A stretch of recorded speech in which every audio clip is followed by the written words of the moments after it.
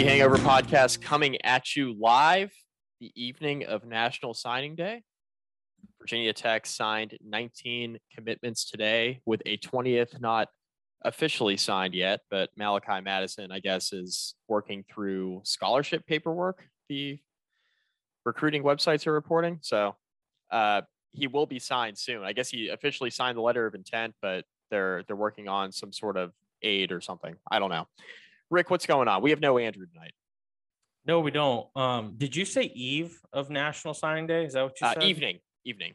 Oh, I was like, wait a minute. If I said Eve, I meant evening. So I was shook. I'm doing good. Happy that we could get to this point. So now we have some concrete ideas to mostly what this class is going to look like.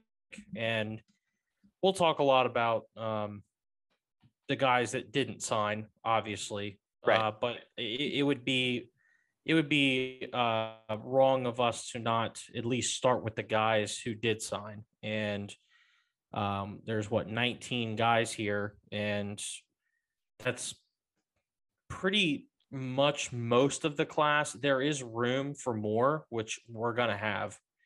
But this is obviously going to be the meat and potatoes of this class. And there's some to like, there's some not to like. But ultimately, like every recruiting class, it's going to take 2 to 3 years plus to evaluate exactly how good this class is.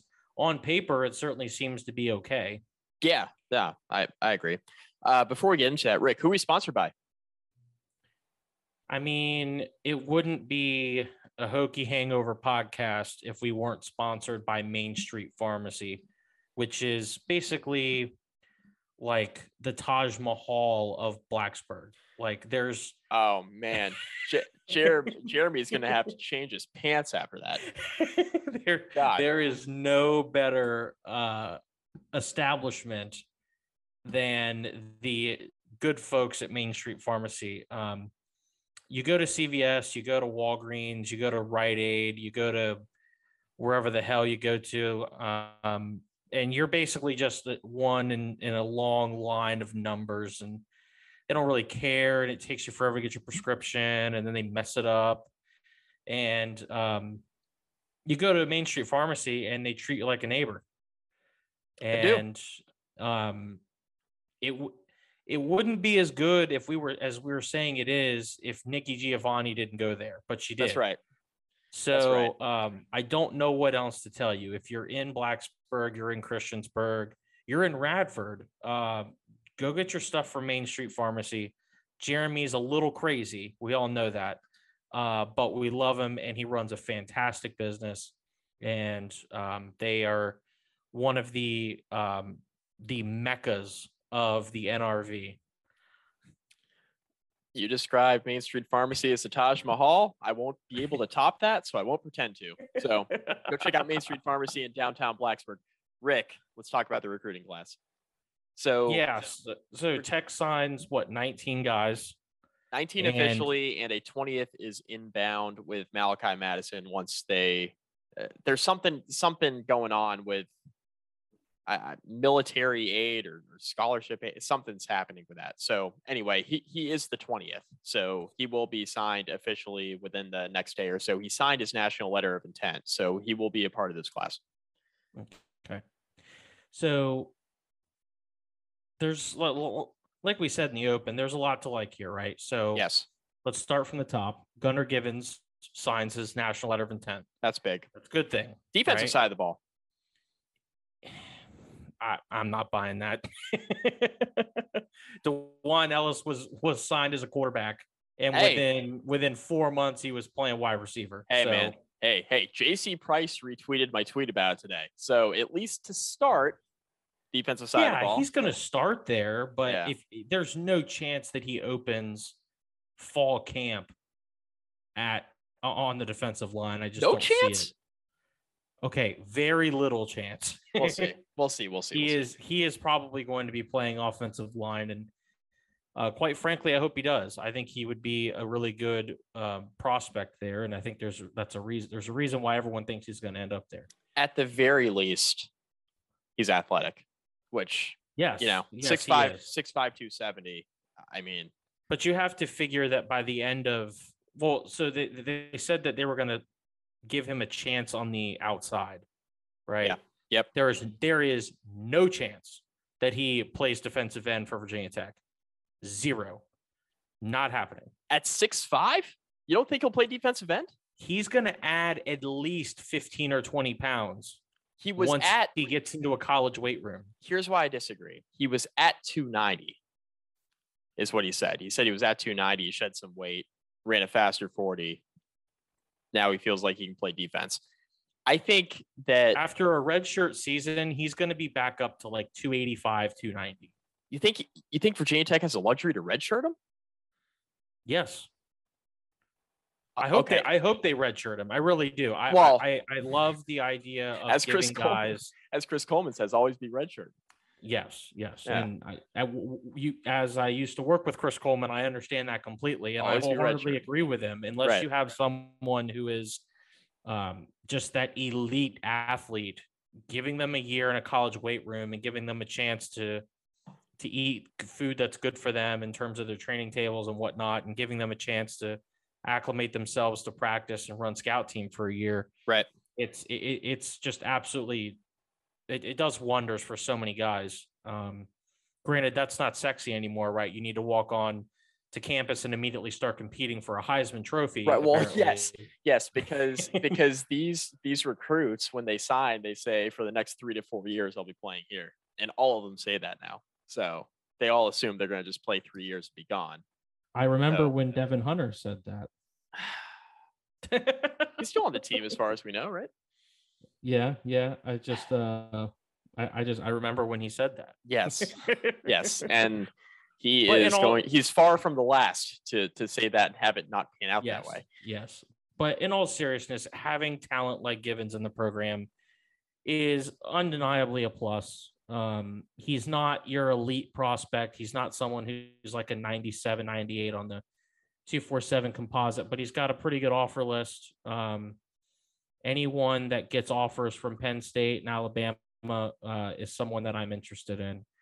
Clemson offer, Florida offer, Kentucky, LSU, Michigan, Notre Dame, Ohio State. I'm just reading some of the big schools. Yep. Texas, A&M, USC, West Virginia. Like, he has a lot of offers for a reason. And he's someone that's not even an hour away from Blacksburg. So I want to, and I don't want to totally pivot from Givens, but a guy who also went to Lord Botetourt, who got an offer literally this morning from Virginia Tech that was originally a preferred walk-on under Justin Fuente. He committed to Richmond, but then Coach Pry offered him a scholarship this morning. And I don't know if you saw the Twitter/Instagram video of it, Rick.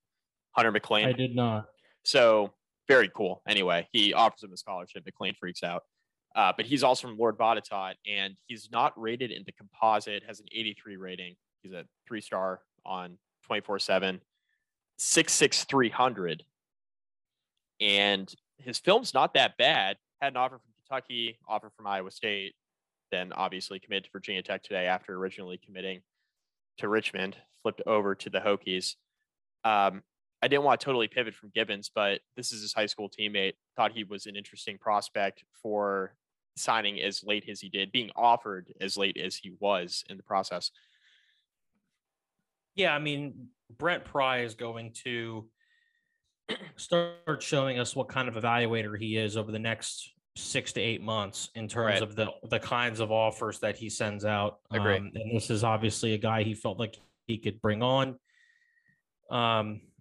And it worked, and sure, he's not someone who is going to jump off the sheet here in terms of Virginia Tech's recruits that they just signed. But, anytime a coach extends an offer like that when he just got the job, you have to wonder if maybe he feels like he sees something that no one else is. But, time always tells with recruiting. Cam Johnson signs as well. I thought this was an important one. Me too. I think he's a good athlete. Good high school for sure. Good football school. Yeah, absolutely. He's in the general footprint that Virginia Tech needs to be recruiting in. Another guy with a pretty good offer list, Benji Gosnell, he signed. Oof, that's an offer list. Yeah, I haven't actually like looked at the whole offer list, but I know it's extensive. Yeah. So we've got Carolina here, which he actually took an official visit to, Ohio State, Florida, Georgia, NC State, Notre Dame, Penn State, Tennessee. So yeah, another solid offer list. And quite frankly, a position that Virginia Tech has had some talent at over the last couple years, but hasn't really utilized all that well, and Right.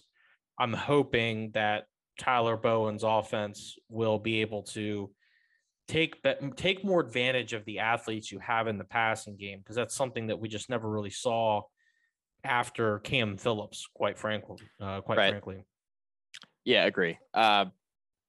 Let's move on real quick to two guys that Virginia Tech flipped from UVA. Yep. Let's talk about Brody Meadows, high 3-star, 6'6", 280 offensive tackle from Bluefield, Virginia. And then let's also talk about Keyshawn Burgos. I think it's Burgos is how you pronounce his last name. Probably.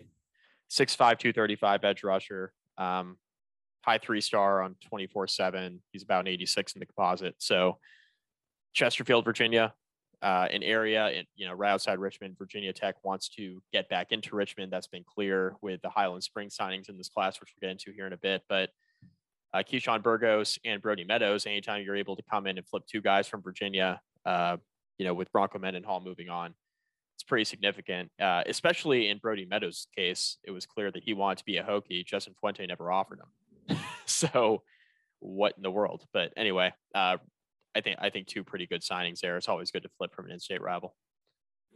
Yeah, I don't know if anytime you start getting into the three-star category, you're kind of splitting hairs at this point. Generally speaking, you want to add guys at the top end of that spectrum, and right. Meadows is in that area at 88.5, according to 247's numbers. Decent offer list. Michigan State's on there. Tennessee's on there. Has good size. I'm not going to sit here and act like I watched highlight film of any of these guys, because I gave up on that. Like watching highlight film and then never seeing it or come to fruition at the college level just got me mad. So I just stopped doing it.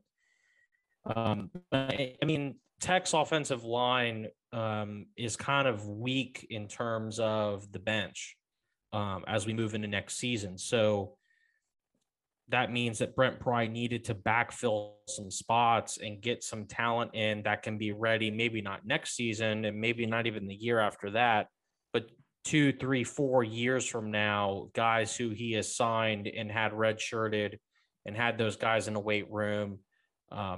That's a long-term investment in the program when you start bringing in these kinds of players. So absolutely a fan of that. And again, like you said, anytime you can flip Virginia commits, you're going to piss off the right people.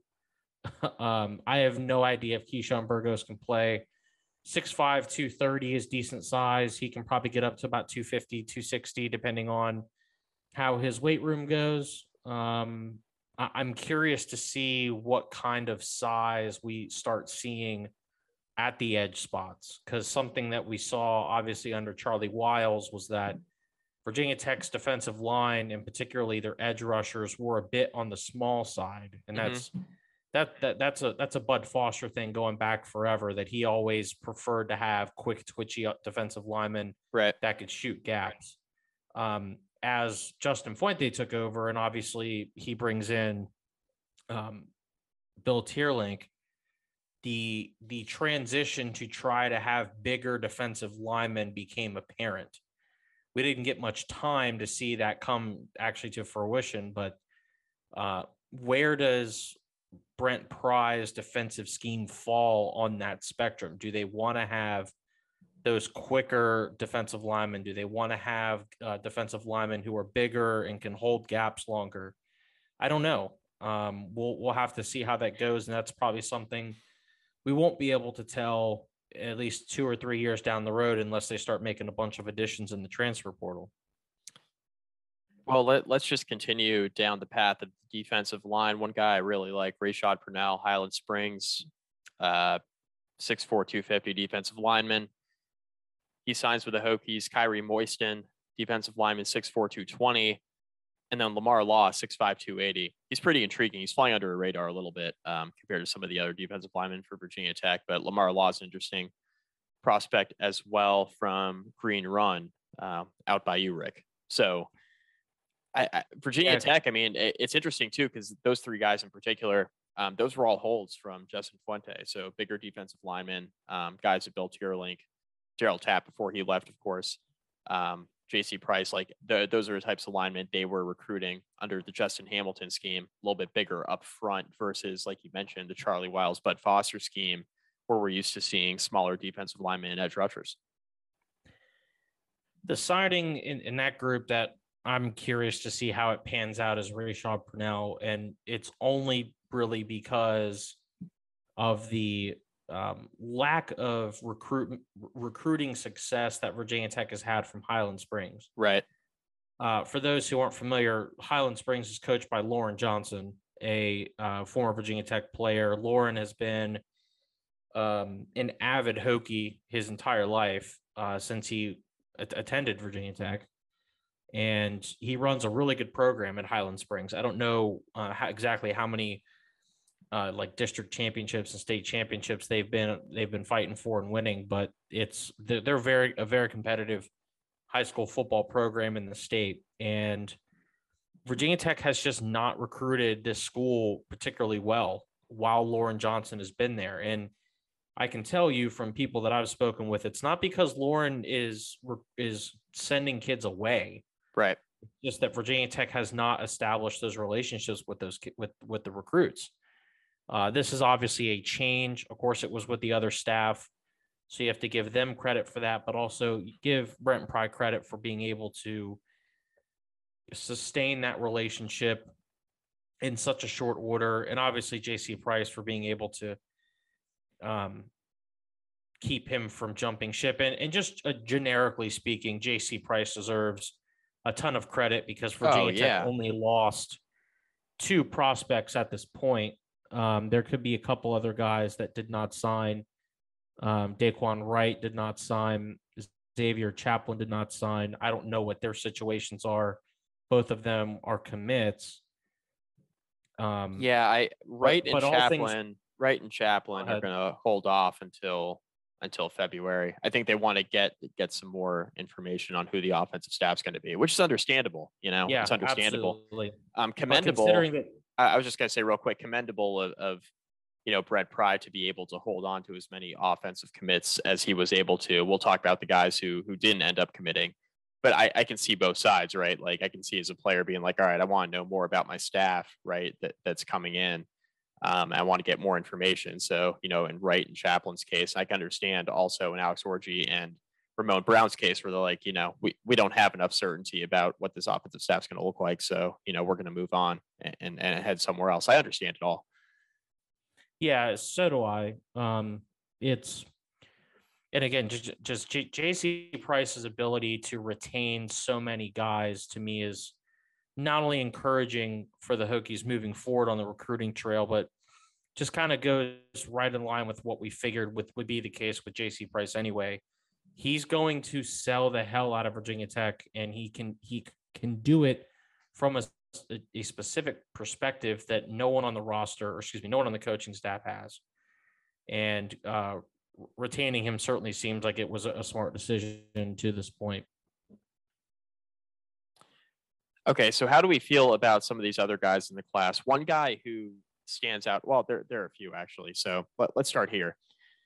Mansour Delane, right, defensive back, getting a push late in the process from Michigan State. Ends up that Malcolm Jones, a former Virginia Tech commit, flips to Michigan State. Probably took Mansour Delane's spot, but the fact that Michigan State, one of the top defenses in the country this year, was looking at 2 different Virginia Tech defensive backs that were part of this class, it's good the Hokies were able to keep at least one of them. And I do like Mansour Delane, number one, because of the recruiting footprint, right? Being in Maryland. Malcolm Jones was from Georgia, so getting a Maryland guy to stay within this class is important. But Number two, like defensive back position of need and a high 3-star defensive back in Delane. I think he has a chance to be pretty good. He does. Offer list isn't overly impressive. He's got some P5 offers on here though. He seems to be the defensive back that is generating the most hype out of this class, almost more so than Cam Johnson, which I find interesting. Yeah, does seem that way. It does. I have been jaded too many times when it comes to recruits, and I've started to force myself to not buy into the hype on these guys, right? Because it's just so many of them don't pan out. So many of them transfer. Guys that you think have no chance of sticking at this level will stick, and they'll actually succeed. It's almost like just shooting darts at this point. But the buzz around the program seems to be that Mansour Delane is a really, really good keep for the Hokies, and I certainly hope that is the case. You mentioned defensive back as a place of need, and I wholeheartedly agree. Archbishop Spalding is a school that I think Tech has recruited in the past over the last few years. I don't know if they've actually pulled anyone from there, but I know that they've targeted guys from there in the past. Hopefully he is someone that can turn out to be a competent Power 5 player. Like I said earlier, anytime you get into this mid to low 3-star range, you're really just rolling dice. Let's hold off on Bryce Duke for a second, because we can tie him into that a was discussion. The one I wanted to talk about. I know. Don't worry. Don't worry. We'll get to him. We'll tie that into the running back discussion with Ramon Brown decommitting, because I have some thoughts on that. So give me 1 minute here. Let's go to Tucker Holloway. So 6'2.5", 178 per 24/7 Sports, 3-star. A guy who started generating buzz prior to his senior year, showed well in camps this past summer. Received a late scholarship offer from Billy Napier at Florida, was being heavily pursued by Vanderbilt, had an offer from Iowa State that he was contemplating this past summer before committing verbally to the Hokies. But a guy who a lot of folks over 24/7 Sports thought could end up flipping on National Signing Day ends up sticking with the Hokies. It's safe to say, he's a late bloomer given the late scholarship interest from some SEC schools and the late push put on by those schools. But Tucker Holloway is an interesting candidate wide receiver in a class that doesn't have many of them, Rick. No, and a lot of the receivers that Virginia Tech has signed over the last few seasons haven't panned out. Right. Jaden Payout being the most notable example. Terrific athlete, has had a lot of injury problems, hasn't been able to stay on the field. Jalen Jones, very limited action last year. Dwayne Lofton, very limited action. So you're not really sure what you have in those guys. Tavion Robinson, gone. Trey Turner, gone. Tech is going to need some young receivers to start stepping up over the next year or two. Tucker Holloway, hopefully he's the guy. I would like to know if he is a legit 6'2.5". Something tells me he isn't. Just going by how these recruiting services usually are. Right. But I would really like to see Virginia Tech have a bigger receiver in the room, someone who can stand at 6'4", a legitimate 6'4", 6'5", and someone who can be that really tall guy down the field. We haven't really seen that in quite some time for the Hokies. Just to have that big physical receiver. I'm trying to remember the last time that Virginia Tech actually had a guy like that. How tall was Jarrett Boykin? It wasn't even that big. Maybe 6'2", 6'3", maybe. I don't remember. I mean, the last pure wide receiver. I feel like he played a lot taller. I mean, the last pure wide receiver, it's been that tall. It's been a while. But the last guy who kind of was flexing to a wide receiver was Bucky. But he was. And Bucky did not play 6'5" at all. Right. Bucky played like he was 5'5". It was absolutely frustrating sometimes. But yeah, I mean, Tech needs to get, I think, a bit more physical on the outside. At 178, Holloway's not really the physically imposing body that you may think can fill that role, but guys who receive the late interest in the recruiting process are always interesting to me because guys who are finally getting power in terms of offers are making the decisions to go after that particular player when they have the chance. So it's certainly not a bad thing that he's got late traction from other schools, and thankfully he's sticking with the Hokies. Anybody else? So I'm gonna just kind of quickly pan through a few guys. I want to hold off on Devin Farrell. I want to hold off on Bryce Duke until we talk about the two recent decommits, which we'll get to in a moment. But a few other guys real quick. Johnny Dixon, the lone Texas signee in this class. High Texas to 3-star. VT is Texas to not VT. dead. It's not dead. We got one in the boat. It just smells dead. It's almost dead. I mean, maybe Dixon will end up being a really good offensive lineman for Tech, and Dewan Lofton will kind of build on his like late season. I don't want to say he completely bloomed, but we saw glimpses late in the year that he could play a little bit. So, yeah, I mean, who's to say? But good to get a high 3-star interior offensive lineman in. Braylon Moore, the younger brother of Caden Moore, who started as a freshman this past season at guard for Virginia Tech. He signs with the Hokies. 6'3", 290 interior offensive lineman, just like his brother. Did John Love get a scholarship? John Love did get a scholarship. 5-star kicker, 3-star per 24/7. Cole's Kicking, which is the recruiting service that ranks kickers, has Love listed as a 5-star from Spartanburg, South Carolina. Did get a scholarship. 247 has him as the 4th best kicker in the class. I'm not going to sit here and like get hype about kicker ratings, but anytime you get a kicker that is on scholarship as a freshman, that's certainly something to keep an eye on. It's a good sign.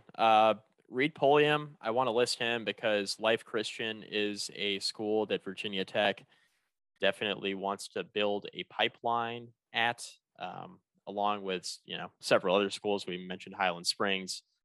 We know there are several schools in the 757 that Virginia Tech would like to kind of extend their recruiting relationship and rebuild the relationship from when the Frank Beamer regime was in office, so to speak. One school they don't really have a bad relationship with, but they need to continue strengthening is Oscar Smith. Oscar Smith just won another state title a couple days ago. Oscar Smith, man. Shout out JC Coleman.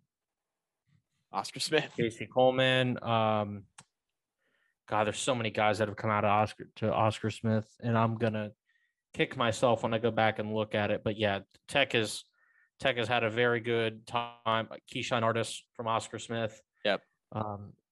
That is a really good. That's probably the best program in this area of the state for sure. Yeah, I just shout out JC Coleman because he lived down the hall from me when I was a sophomore, so saw him quite a bit. So shout out JC Coleman. All right, let's talk about. Is there anybody else you want to talk about that's committed that we haven't talked about yet outside of Devin No, I want to Farrell, talk about Bryce Duke. Okay. So let's tailor it with this. All right, let's talk about the two guys that decommitted first.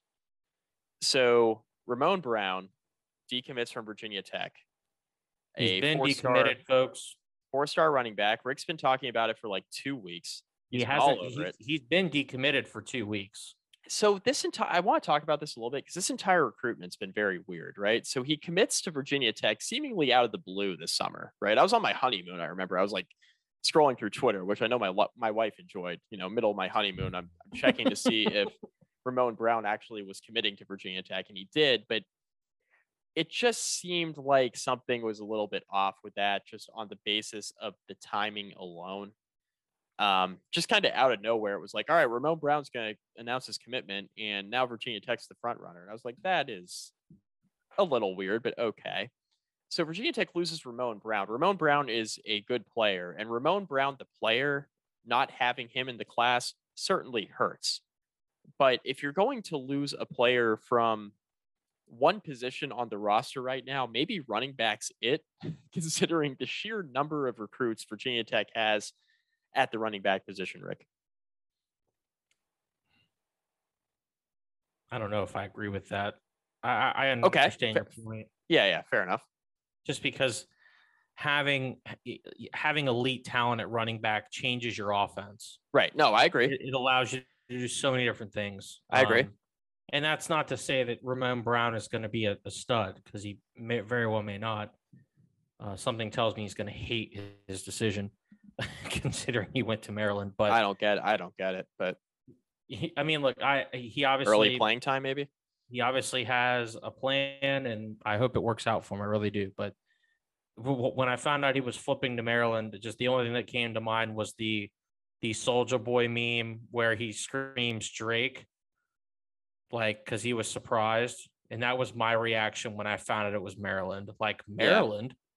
Really? Like, huh? But again, another guy from the Richmond area. Virginia Tech is going to have to, I mean, Bryce Duke is not Ramon Brown in terms of his ceiling, I don't think. Now, let's be honest. Duke just won all Met Offensive Player of the Year. I was going to say, so like he's a guy when he committed, and I think it's because of the timing of when he committed. So he committed a few weeks, when he verbaled, committed a few weeks before Ramon Brown, and everybody in the VT fan base that follows recruiting was so into the Ramon Brown commitment that they were not as excited about Bryce Duke at the time as I thought they should have been. Then Bryce Duke goes out, accounts for like 3,000 all-purpose yards this fall at Tuscarora High School in Leesburg, and earns all Met in the DMV from the Washington Post, which if you're not from the DC metro area, you have to understand this is a huge deal. Like, to be named the best player in the DC metro area, I mean, there is a lot of football talent in the DMV. Andrew, Ricky, and I have discussed that extensively. A big reason why Virginia Tech needs to recruit this area better. A big reason why they hired Brent Pry to do that. But to be named All Met is a huge deal, Ricky. And I think Bryce Duke has a chance on paper to be pretty good. No, he does. Absolutely. Anyone who is that productive obviously is doing something right. Right. And you have to hope that he'll be able to secure a spot in the rotation. Tech is in a good spot for running back next year, should everyone stay on the roster. I don't know if that's going to happen. But there is some talent on that in that spot at the moment. And definitely. Hopefully it'll stay that way, and you won't have to rely on these younger guys to play right away. In an ideal world, Malachi Thomas wouldn't have had to play last year. Right. But he did. And turns out he's probably pretty good. But, right. You obviously want to try and get these guys time to get acclimated to college football, because it's a completely different beast. But losing Ramon Brown was frustrating because you saw it coming from a mile away. And there was just like, it was so predictable. The Alex Orji one was almost as predictable, but not as much once they hired Chris Marv. I thought that Marv's position on the staff might have helped secure that. And for those who aren't aware, Chris Marv apparently recruited Orji's brothers. Right. To what school was that? To Vanderbilt. Vanderbilt. All right. That's right. So I thought that there was a chance that they might be able to keep him on in the boat because of that, but clearly that is not the case, and he is going to Michigan, which hasn't had a productive quarterback on a consistent basis since Denard Robinson. Right. Yeah, I mean, this is the first year they've had competent. I mean, Cade McNamara was good this year. It's the first time they've had competent quarterback play in quite some time. But yeah, I mean, that one hurts, right? I mean, this was the guy that Virginia Tech was really hoping to pull. He was a high 3-star quarterback, had an absolute cannon on film. You see the ball traveling 65 yards in the air, 70 yards in the air. You're like, oh my God, this kid's a stud. And Michigan comes out and steals him away at the last minute. But, there is going to be turnover. And anytime there's a transition class, you kind of have to take the good with the bad. So for every flip of Benji Gosnell, or every signing of Gosnell, and every flip of Keyshawn Burgos and Brody Meadows, there's a flip the other way. So losing Ramon Brown and Alex Orji, or Orji, whatever his name is, certainly hurts, right? Certainly hurts. But anytime you have a transition recruiting class, it's really hard to evaluate what went right, or even what went wrong. I mean, I think, like we've mentioned last podcast or 2 podcasts ago, we mentioned that, it's imperative going into signing day that you don't judge a coach or coaching staff in a transition year with the good or the bad, right? Because it's really hard to put in years worth of recruiting in a very tight time frame, right? Like Brent Pry came in, he had basically 2.5 weeks to do months or years worth of recruiting for guys that he probably didn't have a relationship with. Maybe some of them he did, but a lot of them he didn't have a prior relationship with from his time at Penn State. So think about what the staff needs to do in that really short time frame, Rick. Like, they got to come in, they got to look at who's on the board, right? Who's been offered a scholarship. Then you have to quickly decide, okay, do you want to keep them on scholarship, right? Are you going to take their commitment on National Signing Day? So you have to decide that first. Then you have to, out of those folks, make those relationships in a very short time frame, right? 2 years of recruiting, right? If you don't know them, like years worth, months and years worth of recruiting, you got to get done in a 2.5 week period. So get to know them and get them to know you as well as you can in that short time frame. And then you got to try to keep those guys that you want. And then you have to reevaluate the landscape and decide, okay, out of who's left and who's on the board, who do we want to extend a scholarship to? So think of Hunter McLean in that category, right? Guys who were, preferred walk-ons, or maybe on the fringe of getting a scholarship under the Fuente regime, that maybe Brent Pry thinks are deserving of a scholarship, right? So they offer Hunter McLean literally this morning, and he commits to Virginia Tech. So you got to kind of do all of that with a limited coaching staff, and you have to try to establish and or keep relationships with guys that you may have recruited at Penn State, but now you're trying to recruit them to a new school and try to keep their recruitment for a staff that they're probably not familiar with. So it's a difficult task. And as much as we can commend Brent Pry and his staff for keeping Gunnar Gibbons and keeping Rashad Purnell and Cam Johnson, Mansour Delane, et cetera, Tucker Holloway, flip candidate, Bryce Duke. On the other side, it's like, man, it sucks you couldn't pull Ramon Brown. It sucks that, you couldn't keep Malcolm Jones from Georgia, and he goes up to Michigan State. It sucks you couldn't keep Alex Orji in the class. So you got to take the good with the bad, certainly. But I'll tell you what, Ricky, to be sitting here on the night of National Signing Day and to have a top 30 class as is currently constituted, considering that Virginia Tech had a change in head coach and considering where Virginia Tech has been recruiting in recent years, I think a lot of fans will take it. Yeah, it could have been a lot worse. We're not going to learn a lot about Tech's recruiting chops for another year plus, probably. But all things considered, Tech has done a good job so far of at least calming the boat and getting everyone, kind of through this transition period. All the while, we don't know who a bunch of the offensive staff is. Now, supposedly they have made hires behind the scenes, and they haven't been announced yet. We don't know why the Tyler Bowen hire hasn't been announced, because he's too busy stuck in Jacksonville purgatory. Yeah, a lot of coaches are stuck down there. Yeah. And then, so yeah, I don't know. It's always frustrating because,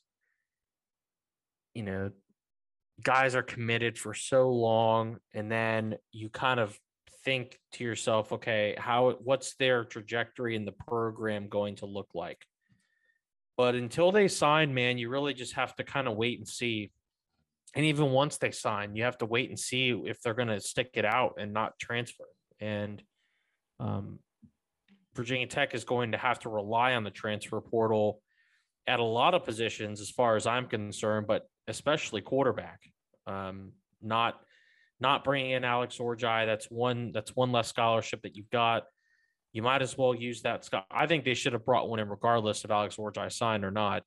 But Virginia Tech absolutely needs to land a transfer quarterback this year without question. And I'm probably wishing rather stupidly here, but Cameron Ward from Incarnate Word. Oh my God. I was going to say, Virginia Tech offers him a scholarship today. And my God, have you seen his numbers? Yes. Now, again, he plays at a school that I don't know how to describe Incarnate Word. Like I don't have a funny pun for them, but he's the second highest rated transfer quarterback in the portal behind the guy with the absolute ugliest hair in college football. Listen. He goes to a Christian school, and he very well might be the second coming of Christ. That's how we're describing. That's how we're describing. Oh my God. Mike is ready to lie tonight. Oh my God. So Andrew tweeted this earlier. So not recruited out of high school because he played in the wing tee in the middle of nowhere is how Andrew described it. Jerry Rice Award winner from the spring season, added 4,600 yards and 47 touchdowns in the fall. Buddy, 47 touchdowns by himself? Sign me up. Bro, if Gerard worked, I'm ready to lie tonight, baby. Give me some Cameron Ward. Cameron Ward was sacked 10 times in one game. I'm looking at and 6 times in another game.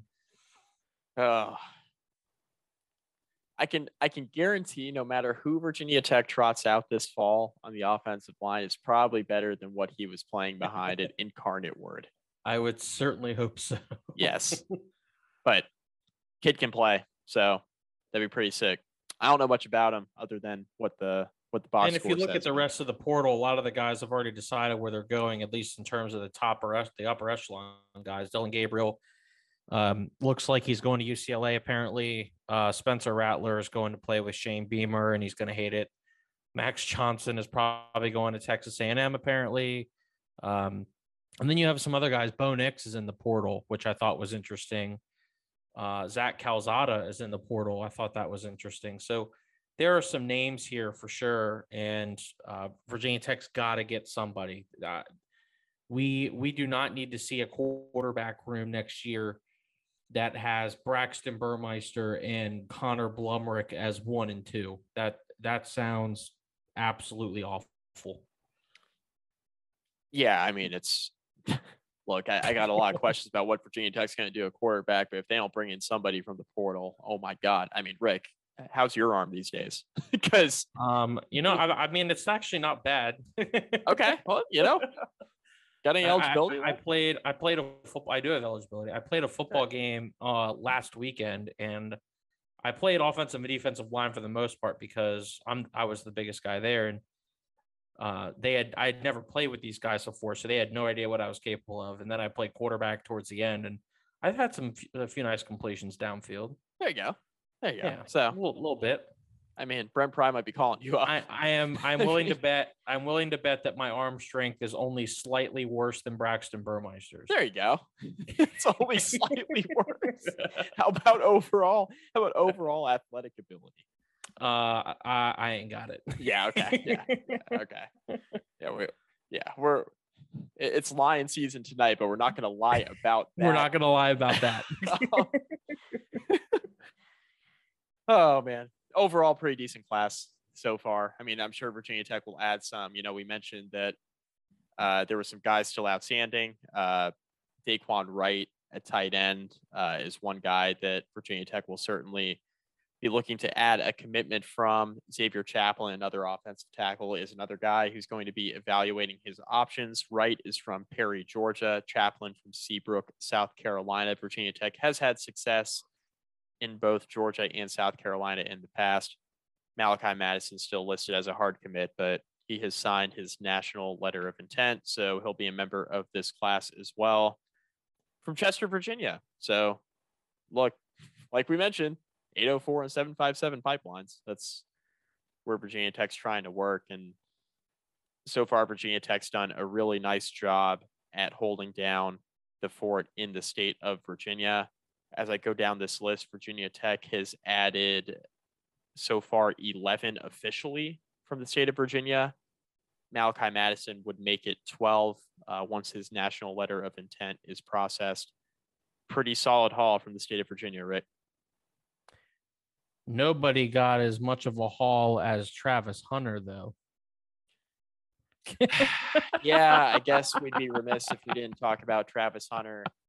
There are rumors of Travis Hunter, top prospect in the country, defensive back. Was committed to Florida State, which I thought was odd. Committed to Florida State and decommitted, and has since decided to sign his national letter of intent at Jackson State to go play for Deion Sanders, which if you're a defensive back, you want to be coached by one of the best defensive backs to ever play the game. That's probably a good choice. But more importantly, Ricky, Deion Sanders has a connection with Barstool Sports as he's been doing football podcasts for Barstool. Barstool has a relationship with Penn Gaming, of course, a casino. There are rumors that Barstool and Penn Gaming are going to throw $1 million this kid's way, if you can believe it. $1 million in NIL to go play at Jackson State. And I tweeted this afternoon because everybody's talking, we got all the national media folks saying, oh yeah, well, NIL has changed the game, and HBCUs, if you play your cards right, these kids can get paid at HBCUs, and, really good prospects can go to these smaller schools. Ladies and gentlemen, the only reason why Jackson State was able to pull the top prospect in the country is because Deion Sanders is the coach, number one, and number two, because he had an existing relationship with Barstool Sports on the business side. He was able to land this pile of cash for this kid. That's the only reason why a 5-star was able to land at an HBCU and capture that kind of rumored money, not officially yet, but rumored money.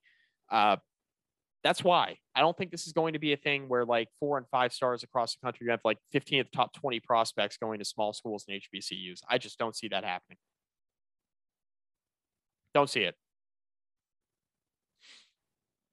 Even if this kid is getting that kind of NIL money, playing at Jackson State puts an inherent ceiling on your draft stock,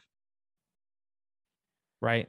Like, he's going to have to play the most dominant level of football seen at that level ever if he wants to be a really high draft pick in the NFL.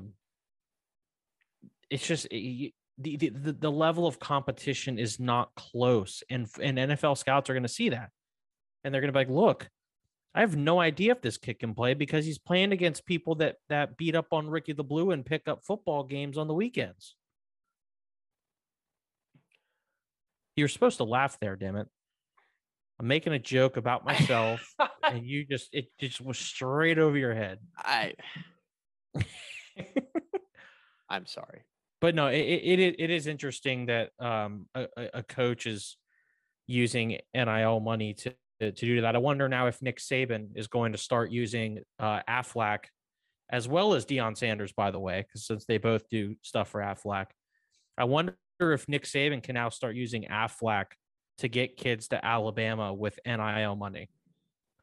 I'm pulling up the quote right now from Jimbo Fisher because I don't want to paraphrase, and I want to make sure that I give the full quote its due. But he had a great quote today on NIL. He said there were a lot of NIL deals going on before all this, right? All this became legal. They just weren't legal at the time. Nobody told on nobody. So basically just confirming college football's worst kept secret. People have always been getting paid, Rick.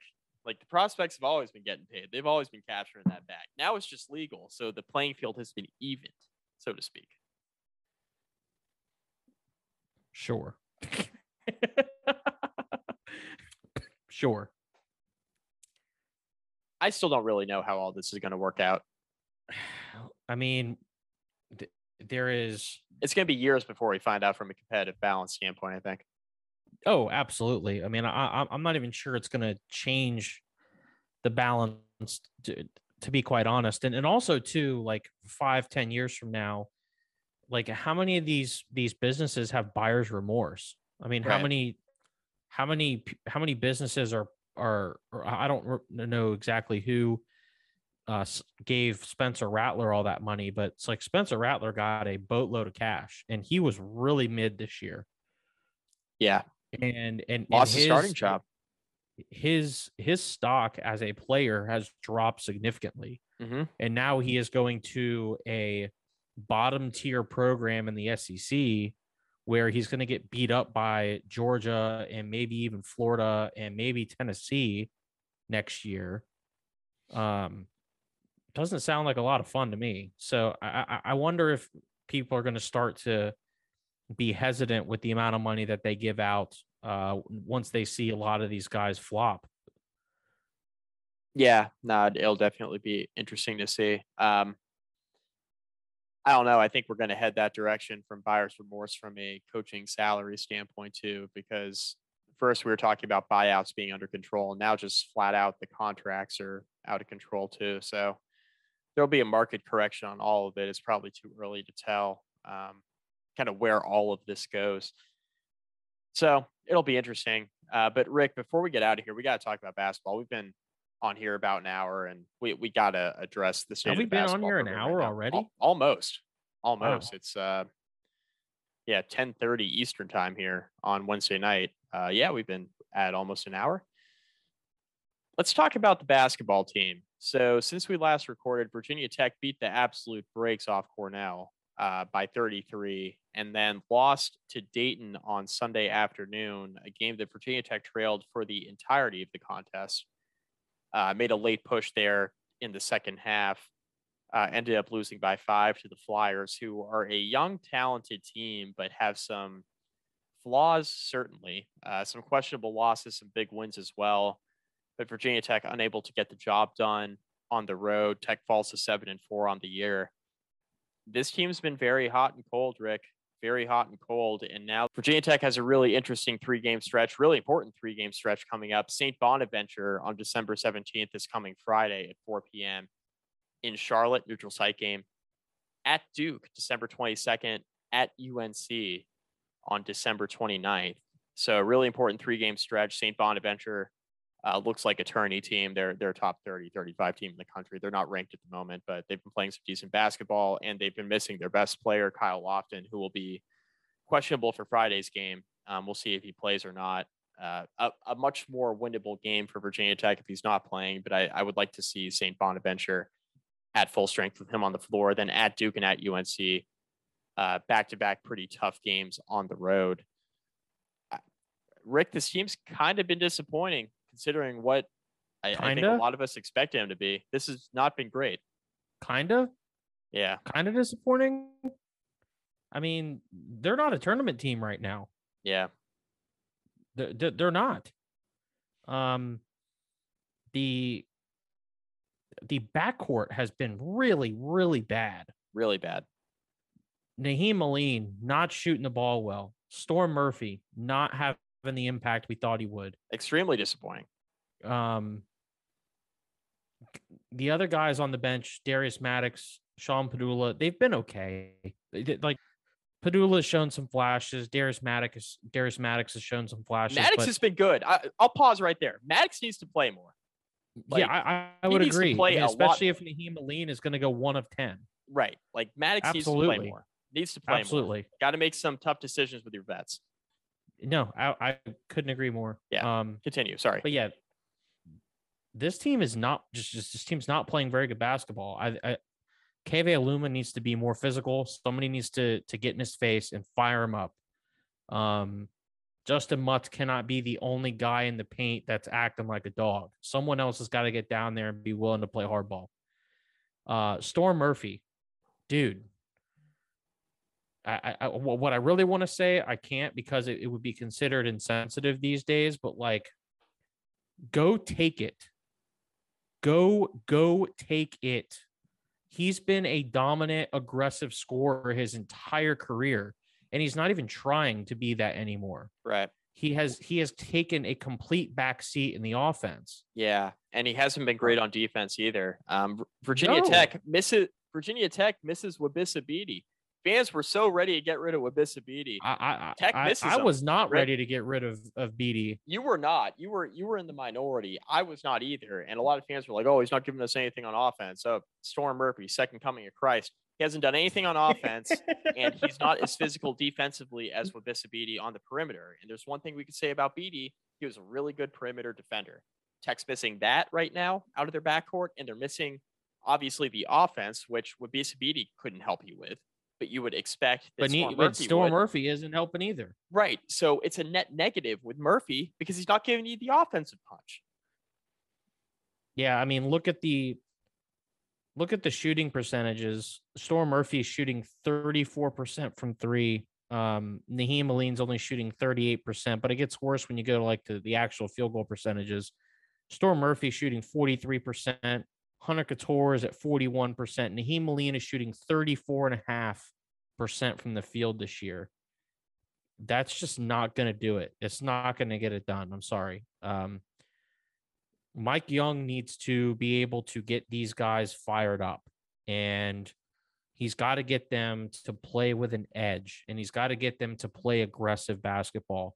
They're not doing it right now. And this is, I mean, you hit the nail right on the head, man. They've got 3 tough games here. The Bonnies are always a tough out.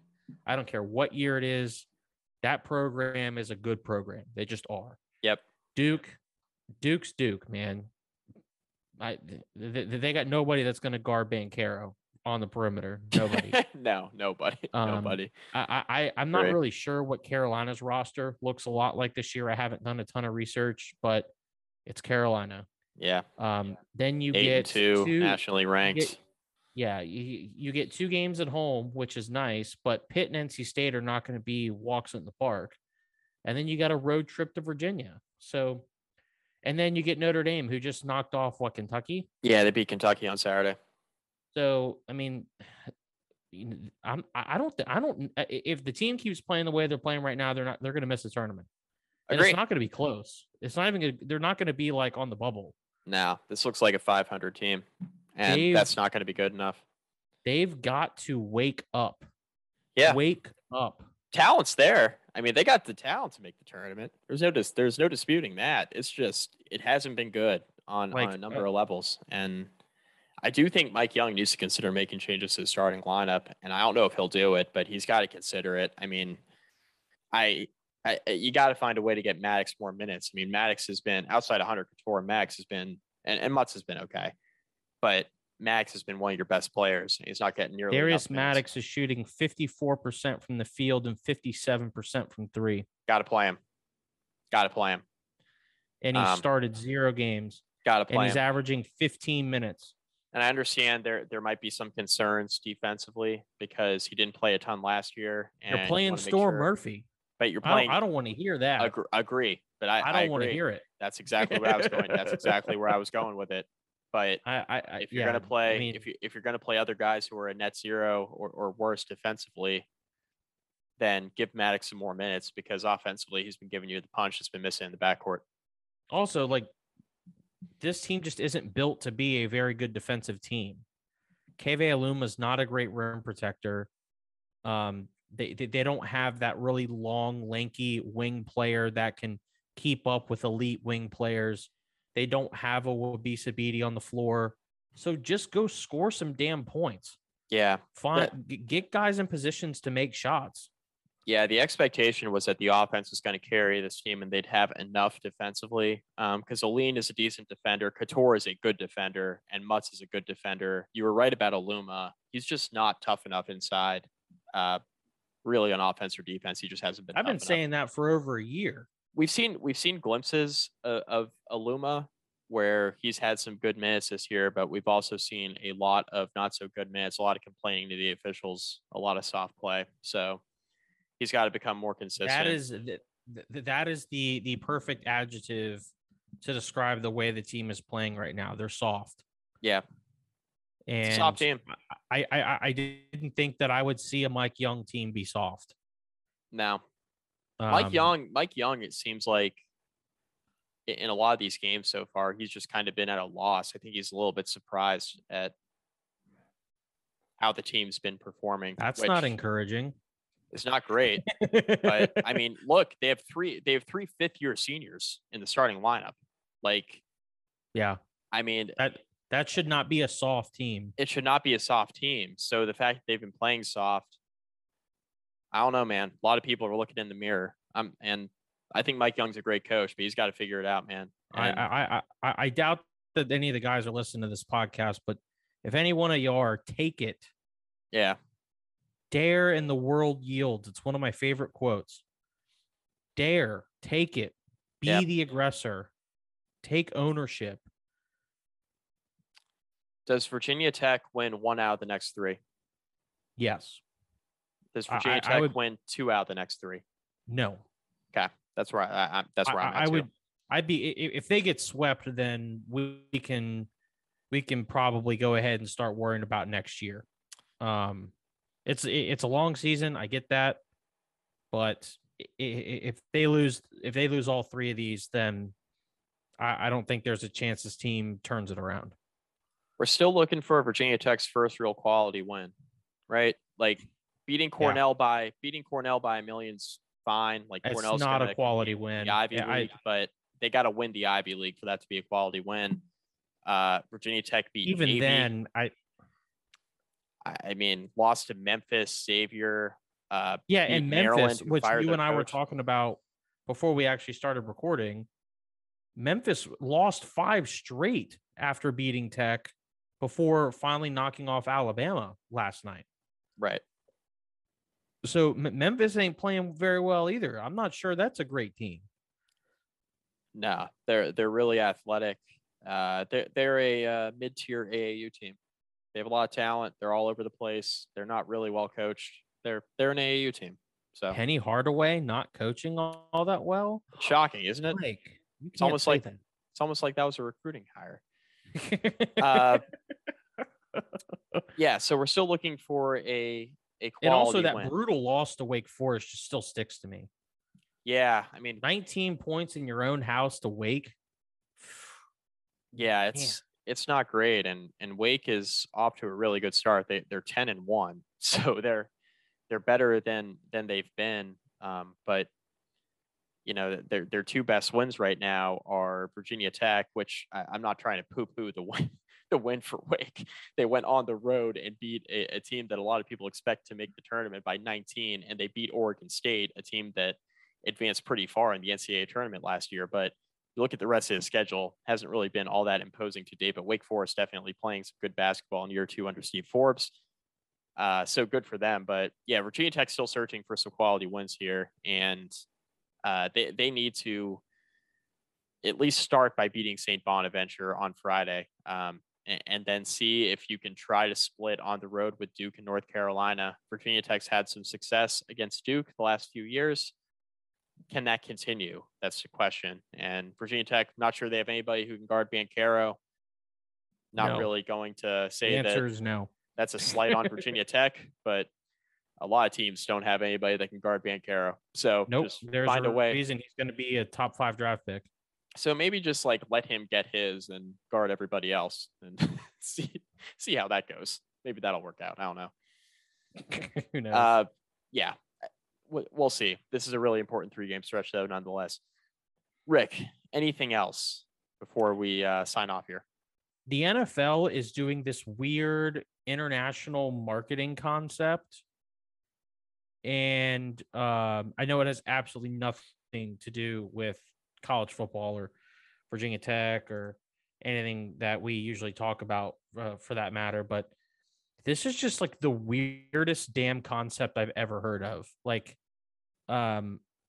congrats, China. You are now a Rams fan.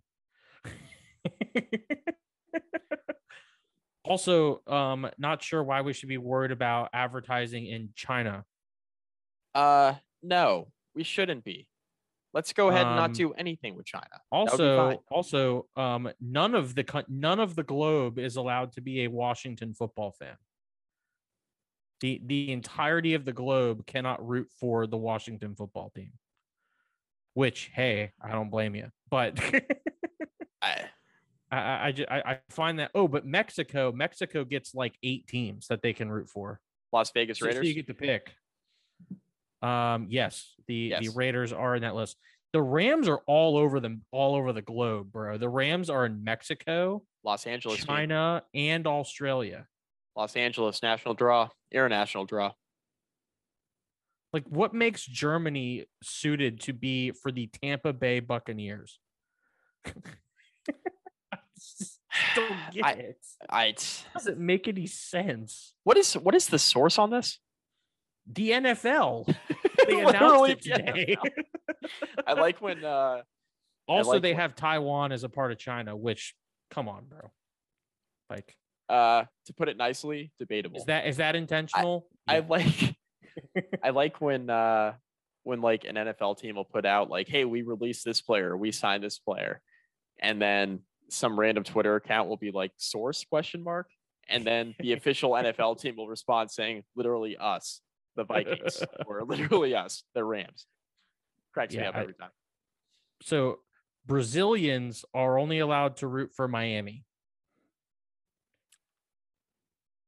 Why not any team from Texas?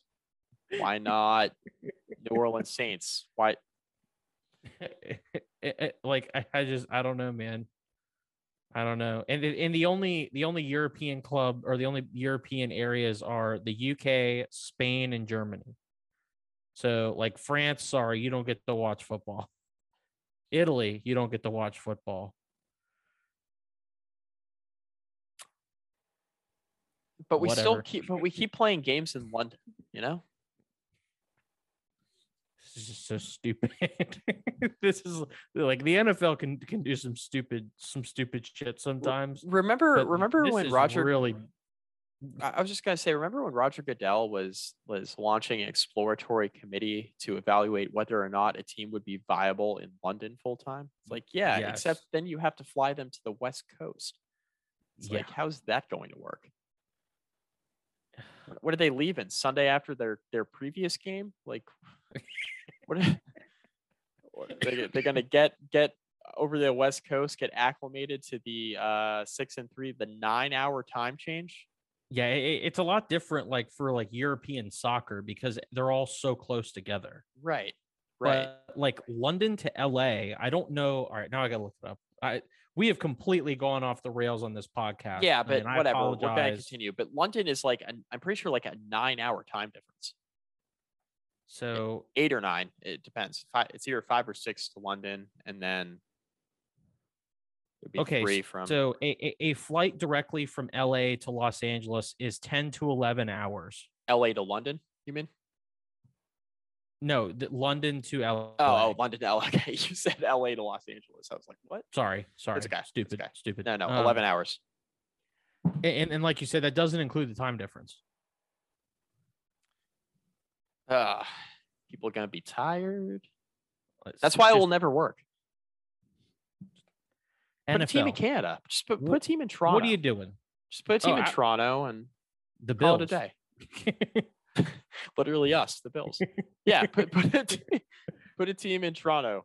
It's like we have a Giants and a Jets team that play in the same stadium. We can do a Toronto and a Buffalo team. It's fine. So, yeah, NFL, you get your act together on this. This is just an absolute cluster F, an absolute mess. Also, rate, review, subscribe.